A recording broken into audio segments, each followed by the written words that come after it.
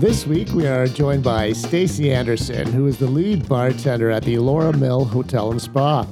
We begin the conversation with Stacey about getting her start in the industry with her first job at the Dallas Beef Parlor in Cambridge, Ontario, to moving on to more corporate establishments such as Eastside Mario's and working at Langdon Hall, and to her current role at the Laura Mill.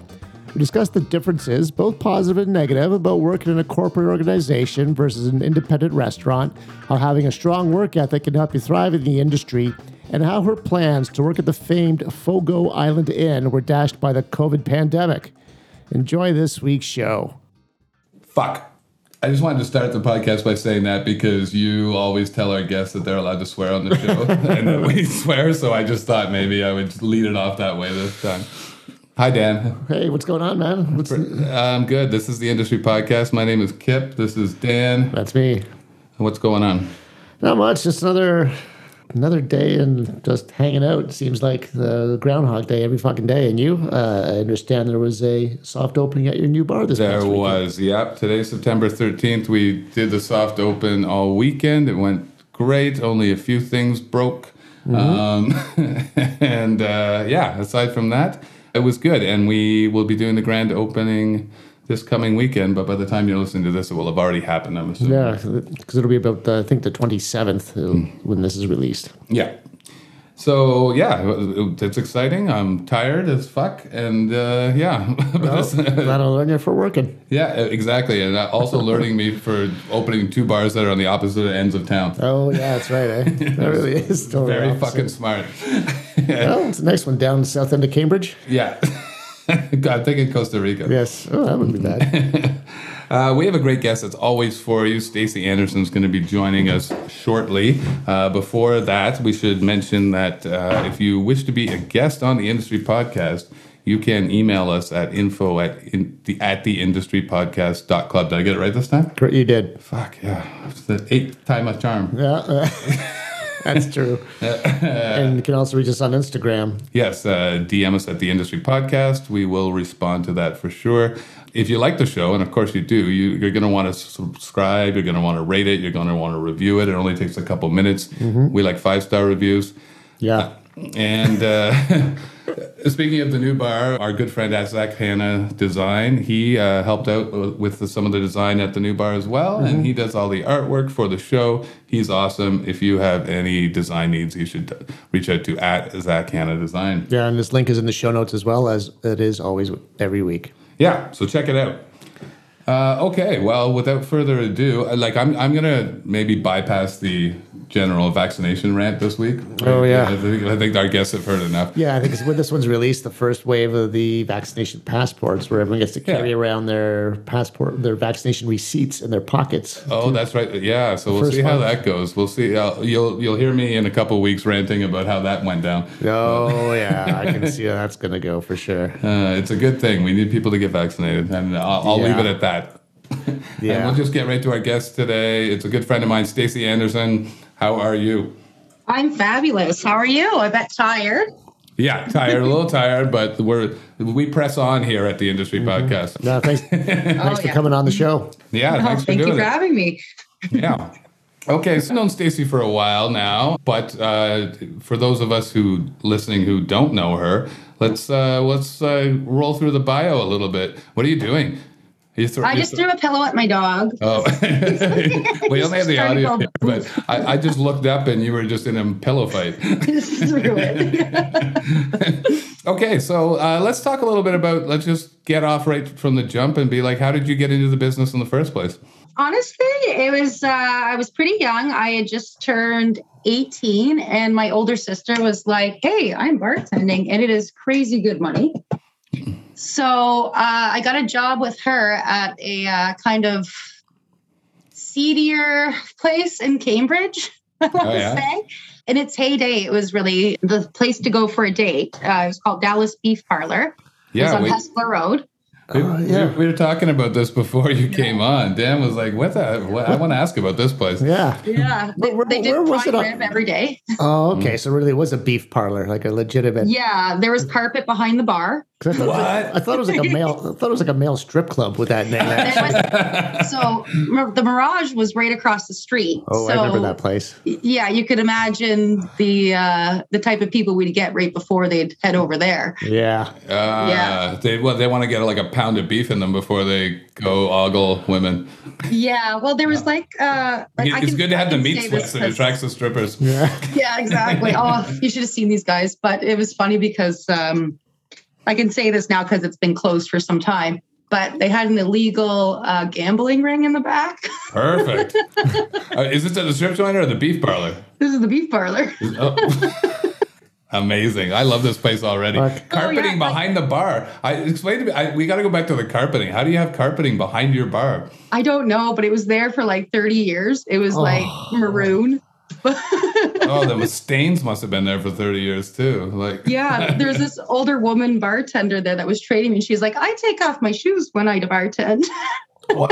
Oh, because it was carpeted. I was like, oh, okay. Because I was just like a kid still, really. Everything about this place is a health code violation. Oh my God, it was hilarious, and yeah, it was. I was in its last days then. I don't think I was there for very long. I can't quite remember. Maybe under a year. So would you say you were responsible for it closing down? No. There was a DUI charge somewhere within the ownership. I'll leave it at that. 100%. Yeah. So yeah, it makes sense. So I just remember having to make Diet Pepsi and white rums all day for that person. I was just like, okay. But yeah, the regulars that when they did good in the gambling ring would leave you a lot of money. Oh, nice. You think they would be saving it for the Mirage, but okay. Oh, yeah. But yeah, I was just like young and 18, and they're just like, not the best gentleman. Oh, man. Didn't last very long, but you get addicted to the cash. And I want to say a year later, I had my son. So it made sense to stay in the industry because at that time it was like part-time hours, full-time money. Right. So with a crazy work ethic, I was just like, I can really crush this. Yeah. So I went to Eastside Mario's for a year after that. Mm-hmm. We've had a few people who have worked there on the show before, and everybody says the same thing about it being like an awesome training ground because it really teaches you how you're like time management and like steps of service and like everything's very regimented, which is great for your first job. I never got that experience because I worked like at a fucking cruise boat and then at a campus pub where they didn't know anything about steps of service or anything like that. So you kind of had to figure it out by myself. But Eastside's a great training ground for that.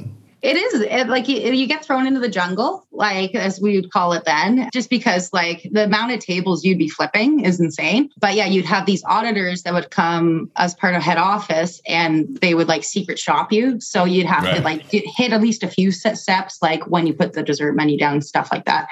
But it really taught you how to handle everything in your time management, I found. But at the end of the day, it was just like, I really wasn't enjoying it. And then I thought to myself, if I want to stay in this industry, I want to apply at like one of the top places or get out. Because before then I was working in factories, like I was welding a bit. So you were welding? Really? Yeah. I didn't know this about you. Yeah, it wasn't for long, but it was just like, I just needed money. Like, you know what I mean? And my friend's dad was like, hey, there's a plastics factory and you can weld molds with me. So I was like, oh, okay. So it paid more than minimum wage. And I got to learn how to stick weld. So yeah, see, I know all about this now. My stepkid is obsessed with welding, and he got a job with welding at a shop this summer. And like, I know all these terms like stick and TIG and like Meg, all this shit that I really don't care about, but I know a lot about. No, but if you get a good bead with a stick weld, it is quite satisfying. It is. But working in a factory is like, especially as a young woman, was just kind of like the people that would be your coworkers was like hanging out with the trailer park boys all day. Yeah. Yeah, it wasn't intellectual enough for me. But then, yeah, after that, I applied at Langdon. I got the bar job there. I think I was 20 or 21. I can't remember now. Holy shit! So you went right from East Side as a 20-year-old to Langdon? So that's funny. I'm starting to wonder about this because we obviously, one of our very first guests was Aaron Hatchell, and he went from like a Montana's right to. Big shout out to Aaron Hatchell, by the way. He helps us book a lot of guests. And I was drinking with him last night, and he's got a bunch more for us. So, but he also went from Montana straight to Langdon. Now Langdon's like known as this like ultra fine dining thing. So why is it that you think that they hire so many new, like freshies right out of the corporate restaurant? Well, I was surprised I got the job. Like Faye McLaughlin, she was the bar manager at the time. She's awesome. I know, I love her. And she interviewed me and I was so nervous. And she started asking me questions about like grape varietals and wine. And I was maybe able to mention like 4, and I couldn't really get into depth, but I was not into wine then. And then I thought I lost the interview. But I could make classic cocktails, like, from memory at that point. And so I think that's all they really needed. And then once I got in there. And just a quick pause though, like where did you learn to make classic cocktails? Like not at Eastside Mario's? Yes, at Eastside Mario's. Oh, really? Oh, yeah. And the service bar was quite intense there. And you'd be getting a lot of like Manhattans. You'd be doing martinis all night too. Like it all depended on who was in there. Oh, yeah. Huh. That service bar was crazy. Like you did have your Oasis based things. And like I remember the most disgusting one was a cotton candy Cosmo with sourpuss. And you had cotton candy in the glass and then it disappeared with a shaker. Is like... I'm in my two-third. Make you diabetic, right? Yeah. Yeah. Oh, well, sorry, I didn't mean to interrupt you, but that was stunning to me. I didn't realize that you had like the Don Draper crowd at Eastside Mario's. It wasn't even Don Draper. It was old alcoholics that were near the bus terminal. Oh, so my crowd. Not quite. Once you start taking the bus slowly. Oh, so you're at the Eastside Mario's in Cambridge then, right? I was, in the mall. Yeah. Okay, that's right by the Cambridge. Yeah, the Cambridge. Oh, I get it. Yeah. That makes a lot of sense. Okay. Sorry, continue. So you knew how to make the cocktails, and that's what they were looking for. Yeah, exactly. And one thing I think Faye was saying, like, because she's seen like people from chain restaurants is like they know how to handle a load, like and we can see through the storm, or the rush. That one alone. I was so green though. Yeah. Well, imagine 20 years old and like now, like as much as like, they must have had their own cocktail list as well. Yeah. Yeah. So you're learning all their cocktails. And you're probably getting some cocktails you weren't getting at Eastside Mario's every now and then. Oh, for sure. Like I never made a Pim's cup until like I went. There's a lot I can name off a million, but I just remember the one thing.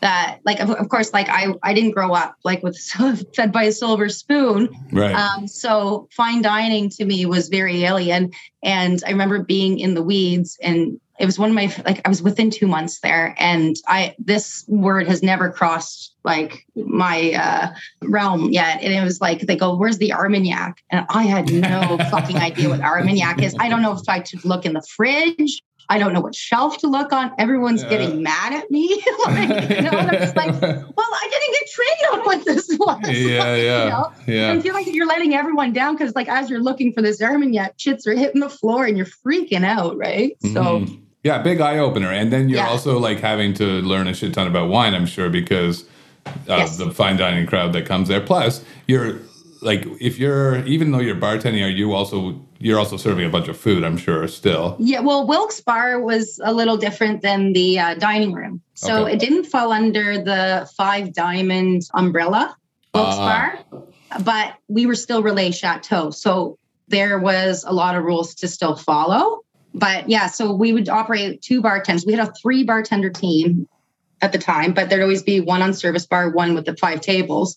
And it just turns out that I always get not stuck on service bar, but I am faster at it than a lot of people. Yeah. So that's just where I always land. So when it comes to service, I very rarely have ever taken a section. Right. Yeah. Fair enough. Yeah. But you do have to know at least the food and how to describe it in case you were. Yes. Yeah. I'd say like once I hit like 3 months of seeing a whole, like a few seasons worth of changes, I was able to identify a lot of them. And like I grew up with, my mom was quite the foodie, so flavors aren't foreign to me. And the chef there, he's from Newfoundland, and my background's from Nova Scotia. So a lot of the flavors he was like playing around with, it was like, oh, I know that. I grew up with that.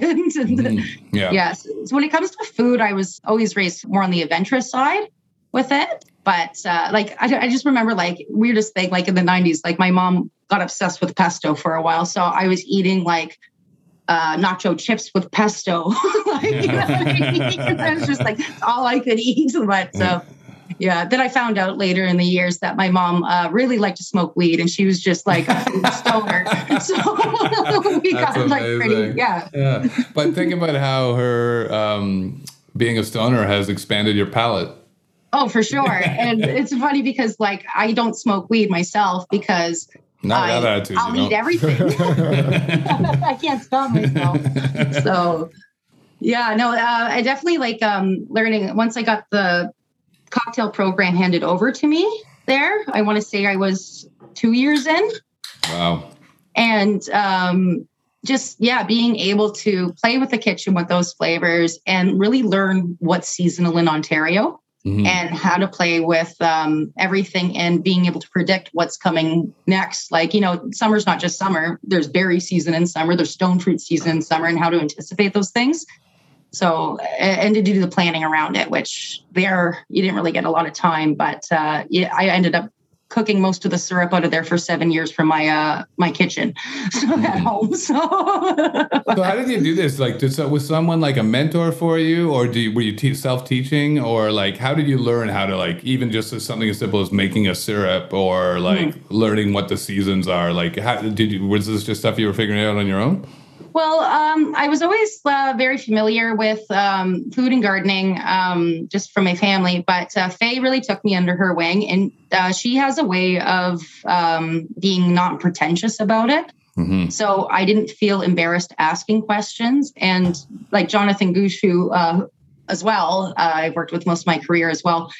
He, again, non-pretentious, flavor focused, and you can have fun doing it. Whereas like I've tried to work with other chefs and some other sommeliers, and they can't get the stick out of their ass. Yeah. It's just, and it's not fun. It's not rock and roll. I don't know. I gotta play. Yeah, exactly. Yeah. Sometimes you just need to well, we talk about it a lot on the show, but sometimes you just got to realize, you know what? At the end of the day, we make drinks and we fucking bring them to the tables. We're not saving lives. Like, you know, don't take yourself so fucking seriously. Take pride in your work and your creativity and be proud of it for sure. But like, let's dial it back a little. Oh, for sure. Like once I see tweezers coming out on a bar, like I know a lot of people do it, but that's where I kind of am like, and I was really afraid with COVID that would be a norm. I know. Yeah, I know. Because thank God that when they found out it was more airborne than everything got. Yeah, I was like, oh, thank God, not the tweezers. But like it looks so good in the bar set that it's like a prop on like every bar, a good looking bar. Yeah, you got to have them there. Yeah.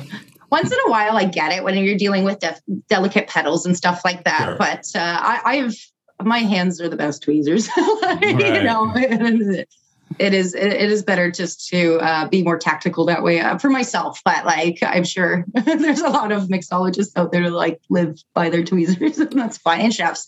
But yeah, I don't know. I find like I've started to realize that like because I used to be like I have a problem with hygiene, like I'm OCD about it, so like I'm that guy who would like not touch anything, if just me personally, but like but it doesn't bother me if like somebody else touches my shit when they're making my drink. It's just me, like so. And then I just started noticing really like all the good bartenders I know are just getting in there with their hands, like faster. Yeah, it's faster, and you're washing your hands 1,000 times a night. Oh, and that's the thing. Like your hands are never dry. Right. Yeah. So when I met you, you were already well established as like one of the like best mixologist in the city, if you like that word. If you don't, pick your own. But What do you want to call it? Okay. I call it menu development. Oh, okay. I like that one. Everyone I know has a different way of saying it. My bartender at Sugar Run likes to say beverage director. And I'm like, oh, that sounds pretty good. Like he's in there with like a cut. Yeah. But It's got the big megaphone yelling at people. more ice, more ice. But yeah, so but that was after already your experience at Langdon. But one thing I always remember about, like, from the first time I met you, everybody knew, like, your garnishes were fucking out at, like, next level. Well, the garnishes have to make sense because you can. Okay. The way I look at garnish when you're designing a cocktail is when I'm costing the cocktail, I'm not costing the garnish. And if it's something that's going to tip it in any way, I don't want it. Like, for example, a whole vanilla bean. Right. Like, come on. And it has to make sense with like scent or like, or the name. And it can just be plain fun. Sometimes it's a joke for me, and then like 2 people will get it, and I can't handle it. Yeah. Those are the best. Yeah. Actually, I was talking to Abby Rush today. Okay. And she's at the Walper now. And she is? I didn't even know that. Yeah. I know, she's new, but she's going through the liquor cabinet, and Mick there was saying, "Oh, this is Stacey stuff that's no one's used." Like, that was quite some time ago now. And she's just like, "What were you doing with the chartreuse?" And they said, like, "Well, you'll get this one, but I don't think a lot of people did. But I made a Tele Francais cocktail. So it was like this old like French teaching show that you would get in public school. And one was called Ananas. That was one of the characters. So I made one with that. And it was like a star anise eyes because he had crazy eyes. And it was just like, I get this one. About anybody who went to public school in Waterloo region around my age gets this one. But that's about it. Yeah, I don't even know what the fuck you're talking about. To be honest with you. It made me laugh.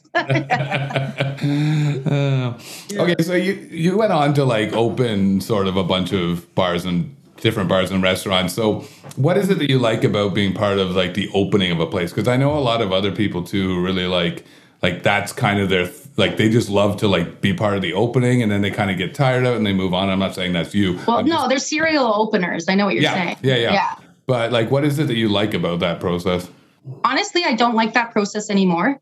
Yeah, I fucking hate it. I fucking hate it. And the thing was, like, I kind of went with a bigger hotel name this year, like the Laura Mill. And I'm just like, okay, they've been open 3 years. I'm going to just actually try to make a lead bartender role, not a burnout role is my goal there, and do something. But having done that for 1 year there right now, I've done 3 opens with COVID because we have to open every fucking time right now. No, and the last one was the hardest. And I was just like, well, because like these, like some of our systems shouldn't be taking breaks because then they start breaking down. Like our keg system was screwed up for 2 months, and then like all of a sudden all the ice machines start breaking down. It's just, it seems like there's always something. And it's just like, if we had just left them running, I think it would have been better. I know that same thing happened at Sugar Run. Actually, like a bunch of shit went down, and it was right at the time where we were scheduled for a health inspection, so it was perfect timing. And everything started going down, and it was because I'm cheap, so I was trying to be fucking thrifty during the lockdowns and like turning everything off. and then these machines, they like, I don't know what it is, like they seize up or something, or I don't know. I don't understand it either, but they're meant to run. And that's what me and the maintenance man at the property have decided, that if it happens again, I'm going to get the breweries that help us with our maintenance of the systems, shut it down properly. Is if they say 3 weeks, it's going to be more. Like, I don't care. And we're going to just go in there and just like bleed the ice machine, let it keep making ice. But I work for a hotel. Like, once we're open, we're making money off the rooms. We can bleed like that. Like, so that's also the difference between being in a restaurant and hotel, why I always kind of gravitated more towards that more corporate side now. Yeah. What are some of the other differences between like restaurant and hotel? Because we have somebody else coming on soon that's making that move from restaurant to like hotel, but it's in back of house. So I'm just kind of interested. I've never worked in a hotel. I've mostly worked in hotels, and every time I go to a restaurant, I feel like I'm the spoiled bitch going like, what do you mean we can't order that? Like, oh, there's, yeah. you know what I mean? Because there's so much extra income. But I'm just not used to it. But it was just like, okay, so like a Desia, for example, needs a minimum order of a few grand or something. And we never have that problem. Like, you know, but like, I remember when I was managing Easy Pour, I was just like, it was a big deal. Right. It was $2 grand, like, you know, and just kind of having to dial it back and realize that like you're sustaining a smaller amount of staff, and it does make you tighter, but at the same point, it's, I don't know, more stressful because you can't, like, you're not looking at a bigger picture. You're always like paying attention to the little things because those little things add up, right? Yep. Yeah. 100%. And do you think that what your experience in smaller, more independent restaurants has influenced your like buying when you go to like back to a hotel, where you're like, now you're back at a hotel where they got money to spend? Are you a little thriftier your own self now? No. And especially this summer. Fuck that. No, buying power is amazing. Yeah. But especially this summer, I don't know if you've had problems with the LCBO warehouses. Who hasn't? Who hasn't? I know. Yeah. So if it's available and they give me that buying power, I'm buying as much as I can right now, and it's going to be okay. Cause like, you know, we're going to figure out a way to sell it. I manage almost 5 bars there. I'll figure it out. Like, yeah, exactly. We'll move it through there. How's the wine cellar coming down there? Kendra's, do you know Kendra? No. She's actually roommates with Aaron Hatchell. Oh, yes, then I do. Yes. Yeah. So Bree's on mat leave right now, Bree Dema, and Kendra's taking it over right now. And she's got a really nerdy palate, and it's amazing. And she's, not only is she bringing in the nerdy wines, but she's selling them and getting the tables to nerd out with her too. So what she can pull off for the few tasting menus we allow every day is ridiculous, because then we all get to try it. Let's open this box. So it's very exciting. But so like, that's been my favorite part this year. That's awesome. But also like the physical wine cellar, because like I feel like they've been building that thing for the entire time. Oh, the basement. Yeah. Okay, so that is still a mess. It hasn't begun construction. Still? Yeah. How's that even possible? Well, we're building condos across the river. Oh, okay.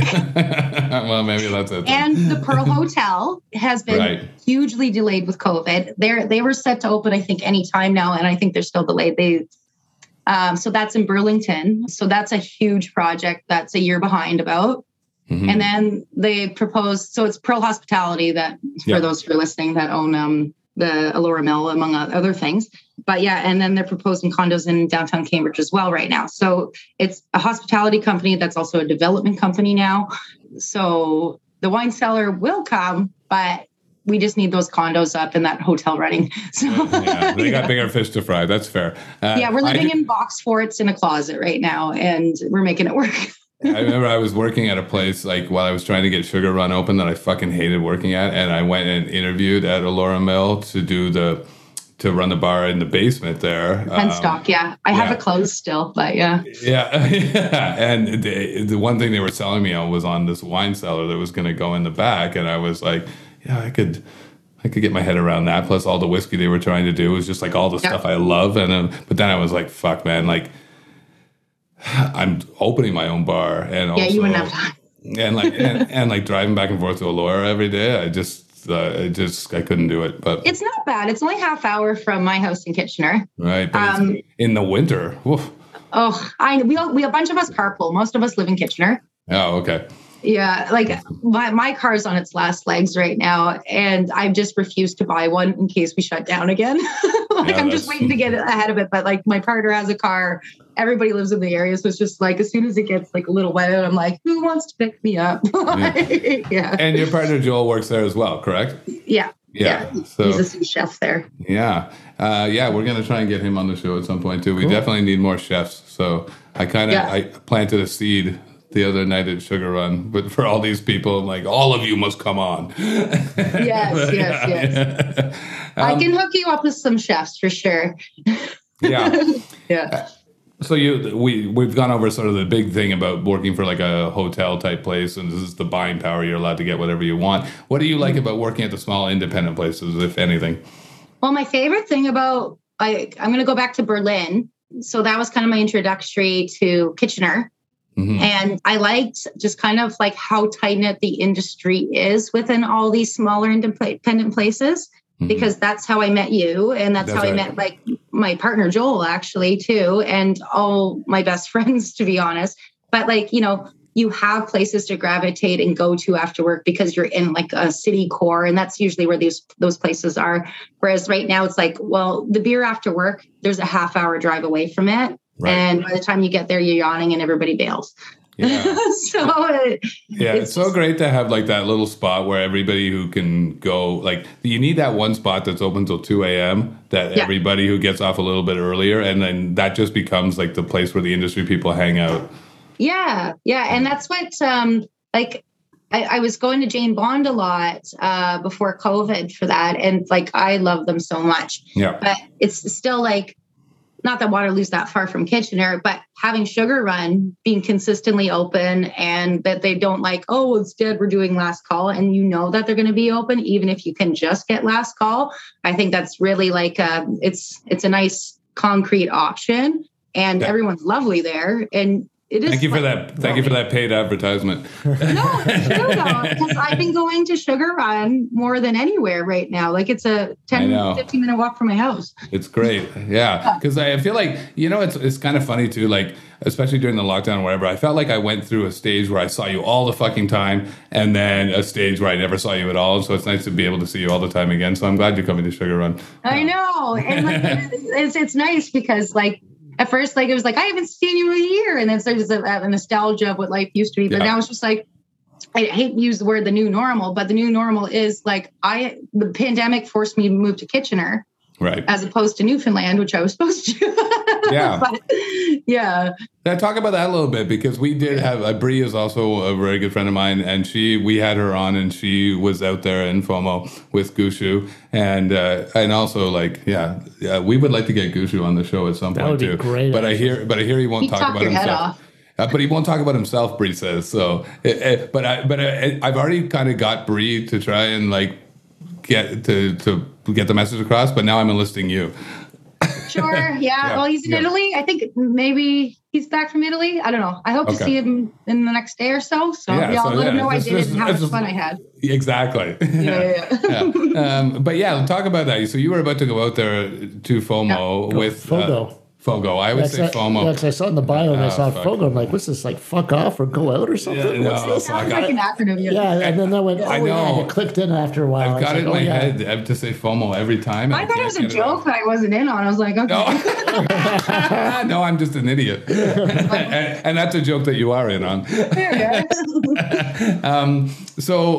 Talk to us a little bit about that. You guys were both going to go out there, you and Joel, and then COVID derailed the whole thing, and then Jonathan ended up moving back here.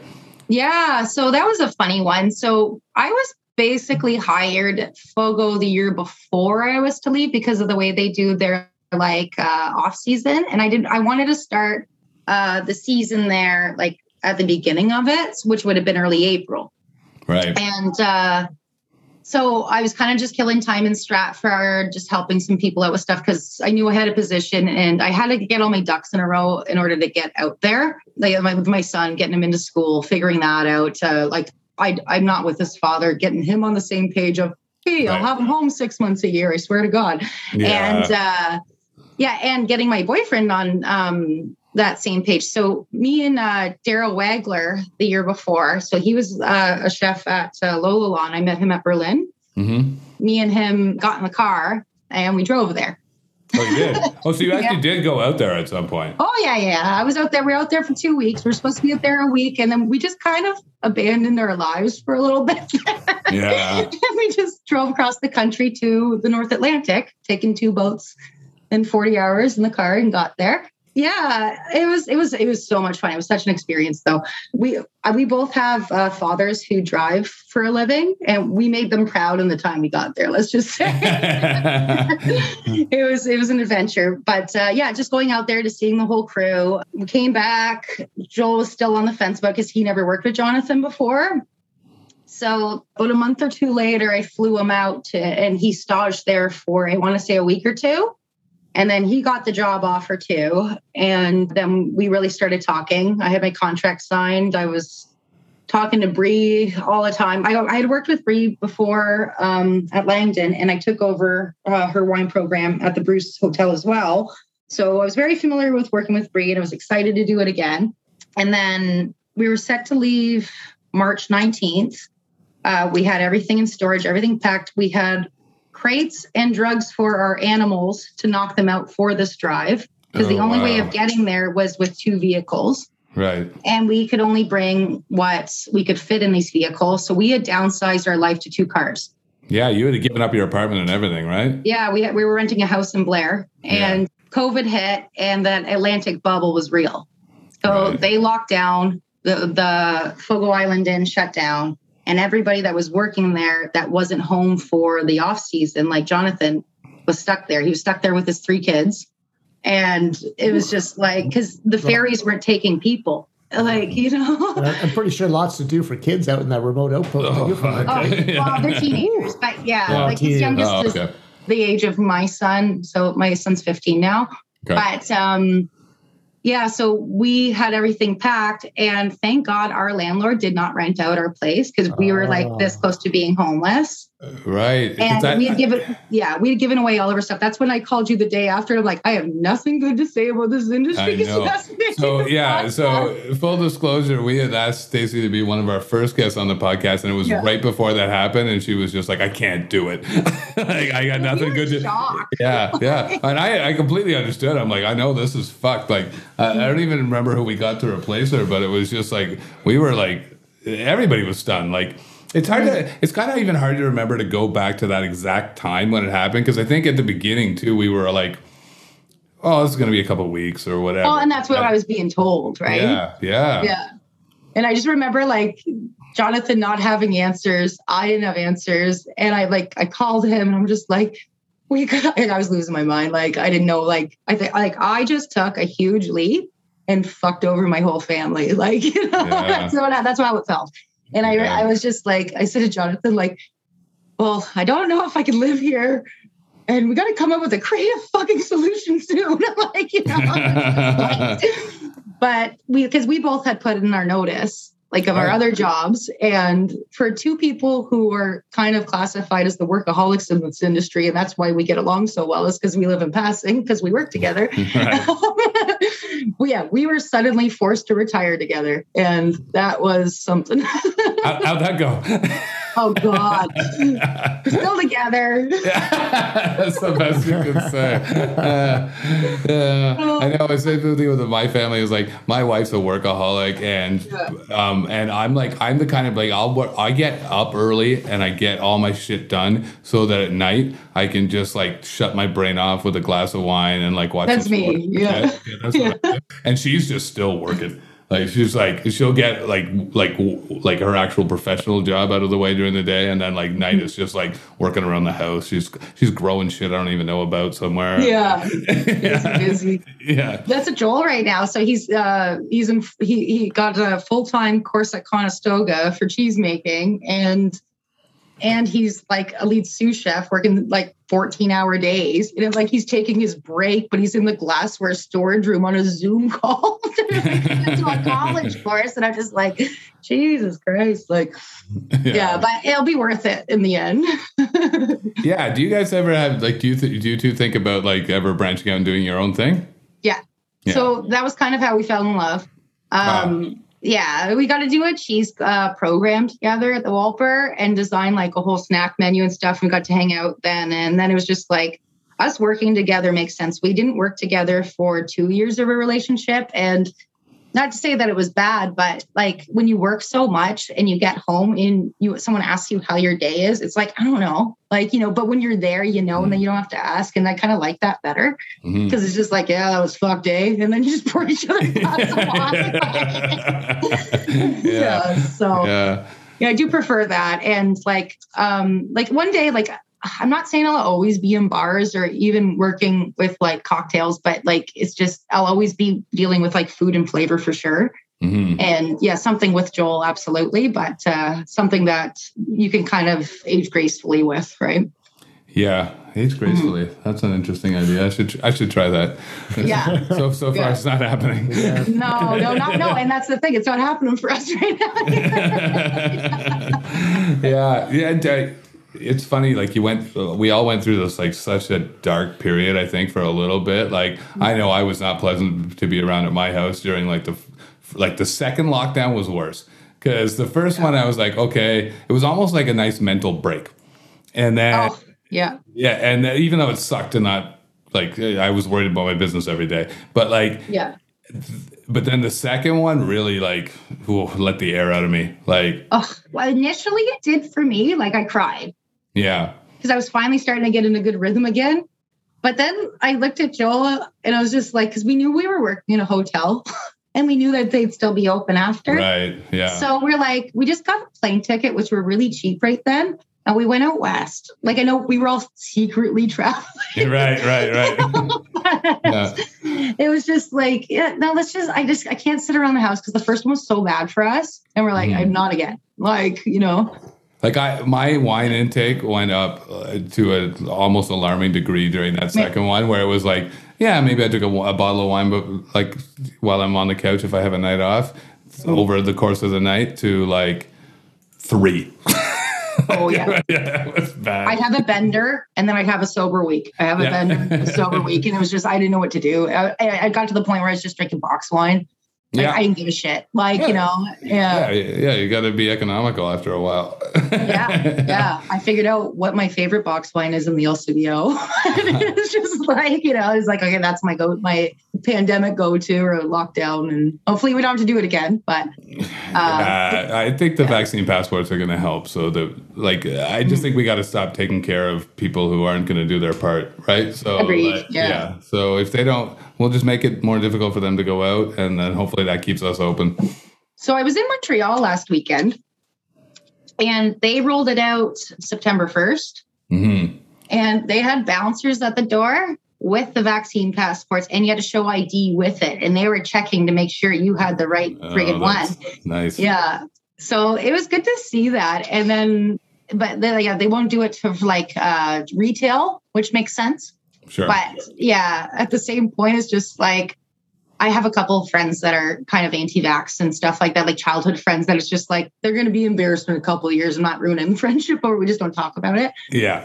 But yeah, exactly. But it's just like, at first they're like, oh yeah, just quiet weekend. And they're going to keep saying that. And then they're going to start getting crazy. So I'm waiting to see how this is going to kind of play out. Yeah, I know. Yeah, that's the only way we're going to get past it, because frankly, like it's proven to work in the places where they have had it, like massive increase in vaccinations as soon as you start telling people they can't do shit anymore. Like, it's unfortunate that like, for selfish people, you have to force them to do something.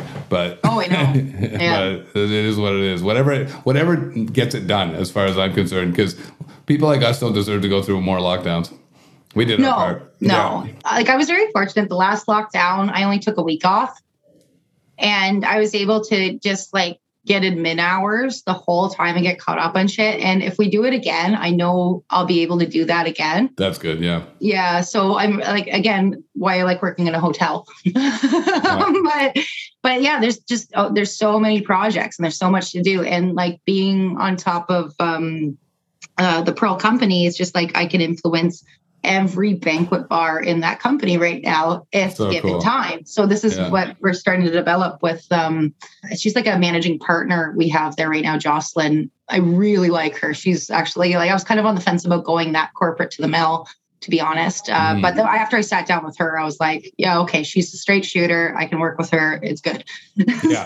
Like we talked about Bria and other people, but there's a lot of people like that work there that are just great people. So you probably had a little security there that, like, okay, I know these people. They're awesome. If they're working there, it's probably going to be all right. But I have worked with these people when it comes to sometimes owners that aren't on the same page of what we do. And they always say they want what we do. And this is something I've kind of struggled with. Like, okay, let's say as a mixologist, everybody wants a mixologist for Instagram, but they can't afford a mixologist, right?